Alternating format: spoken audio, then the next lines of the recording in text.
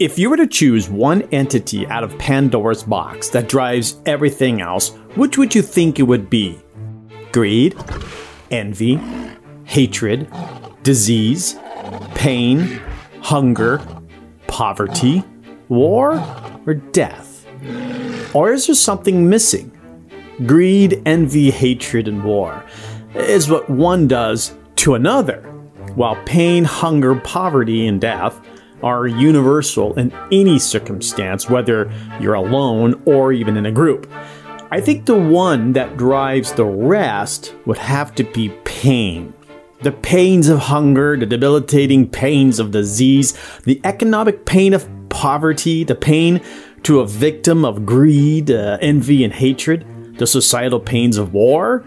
Yet all of these are physical effects to the body. Pain is not a motivator in itself, unless as a sensation to pull your hand out of your cat's mouth. The thought of pain, or better yet, the fear of pain, is really the driving force. And here is the unexpected harmony. Fear is a driving force for courage.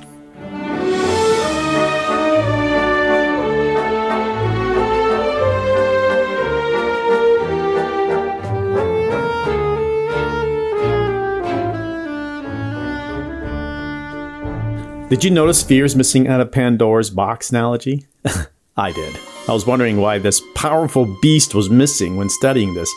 Fear is a highly charged, uncontrollable emotion about something real or perceived real, of a danger or a threat. But as I studied it, the same word is used to denote subservient respect for something. This is the fear of God, the fear of man, the fear of state, the fear of your wife. These motivate us not to get into trouble, while the antonym of fear is courage. I think really the anatomy of courage is fear. Wait, what? Fear is anxiety, it's dread, terror, horror, fright, phobia. It's alarm.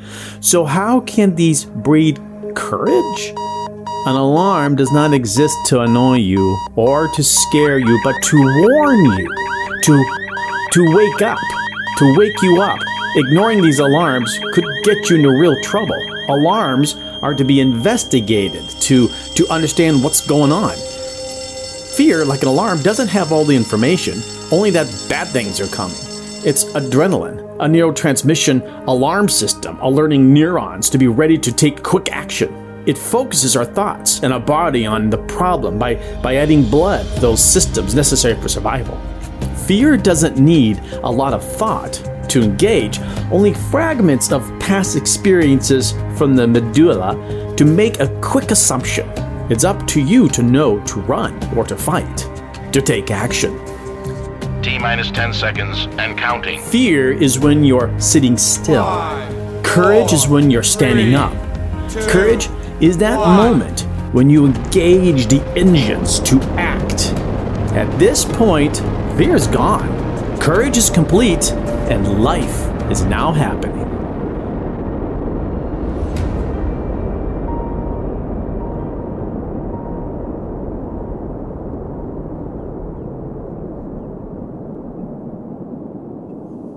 I was watching Will Smith, the actor, on his YouTube channel. He had a great little impromptu speech and added a video about his skydiving adventure and about going through the process from fear to activity.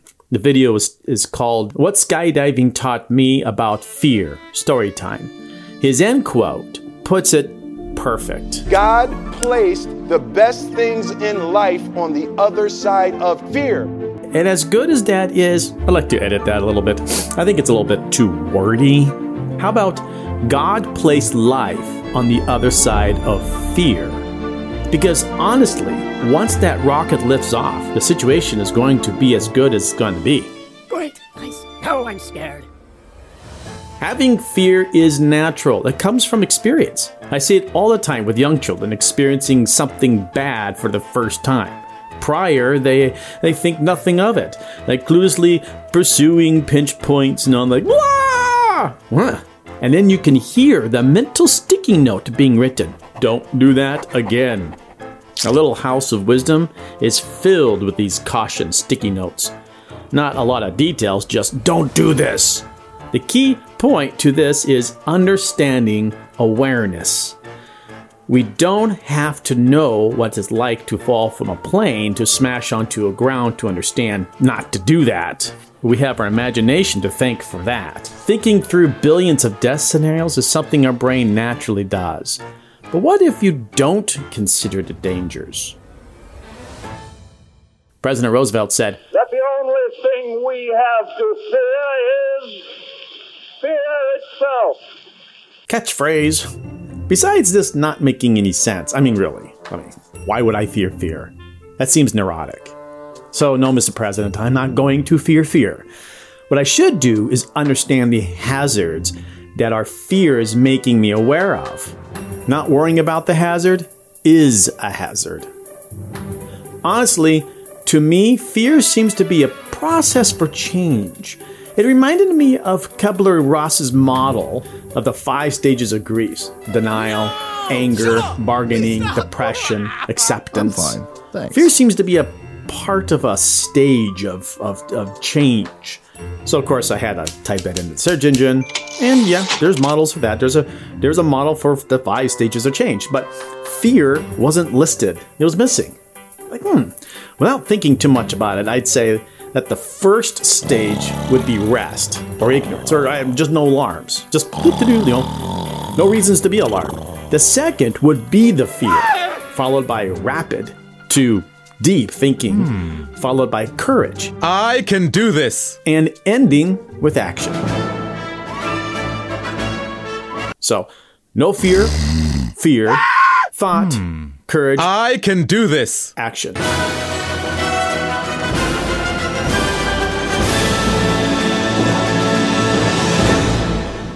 I suppose this could happen in a flash. Fire! To an infinite amount of time. Honey, we're having a baby.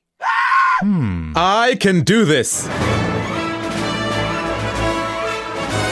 Talking about fear, when I did the search for that on the search engine, the Bible verse, Psalms 111 verse 10 came up and says, "The fear of the Lord is the beginning of wisdom.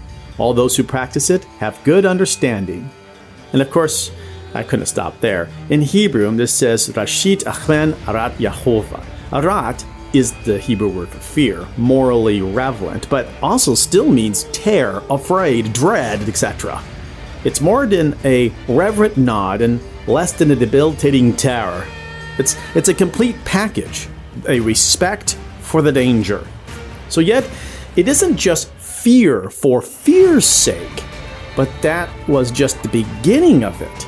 If I take this as my second step to change my current situation, then fear is focus magnified.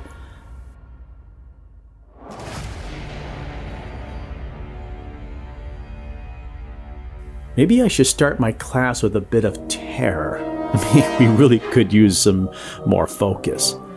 Can you imagine that as my school curriculum? Welcome to the School of Terror. You must learn to survive. Sounds like public schooling.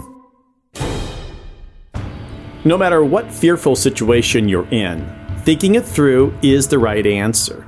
But when time is not available, you're forced to function on default, on what you already know, leaning heavily on wisdom.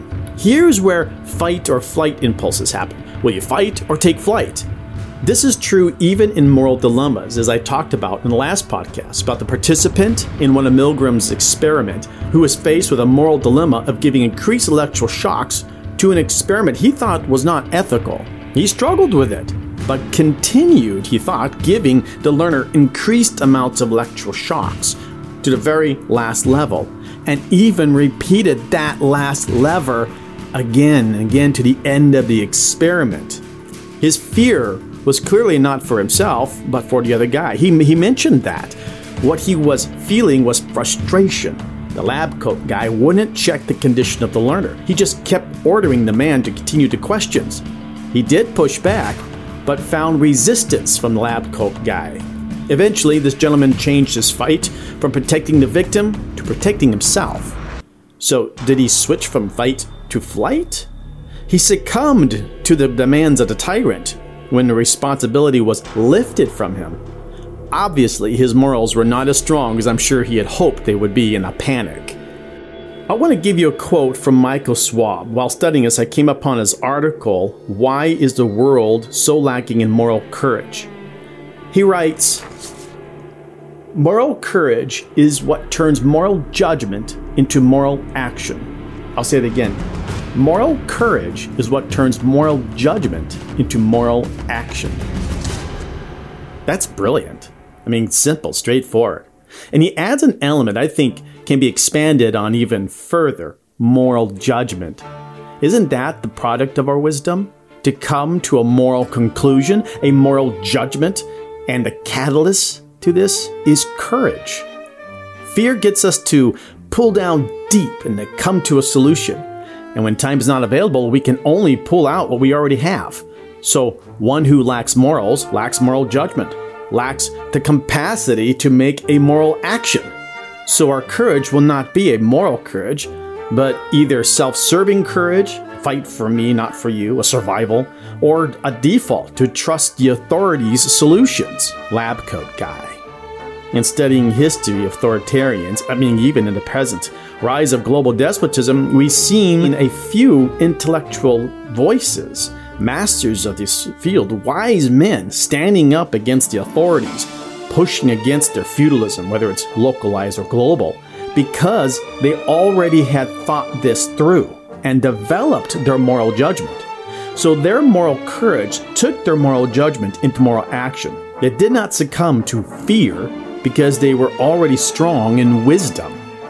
It's not that they didn't trust their government. They trust, but they verified. And in their verification, they found corruption. And because they held that strong moral foundation in their wisdom, they naturally stood up. Now, how did they get there? Like anything else, the desire for morality is a must. And with a strong moral judgment, our attitude, our resolve for morality will be at stubbornness heights. That boldness, lack of fear of others, lack of care for what happens to self, you can say is because of their fear of right. They would rather be dead than be evil. But not everyone is like that, which is why evil prevails. And not many will ever stand up, which is why the majority will always do evil's bidding. They're scared, they're afraid, they're anxious, they're fearful, because they have no real moral foundation. They just never thought this through. Maybe because they never really thought how to think. Goodness, they were schooling in the house of terror. If you're struggling with fear, it's because you're not investigating what the alarm is responding to.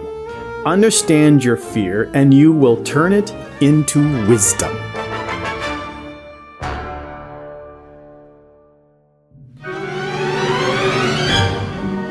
I'm James, and you're listening to Noble Peasant, a podcast dedicated to touching nerves until they become steel.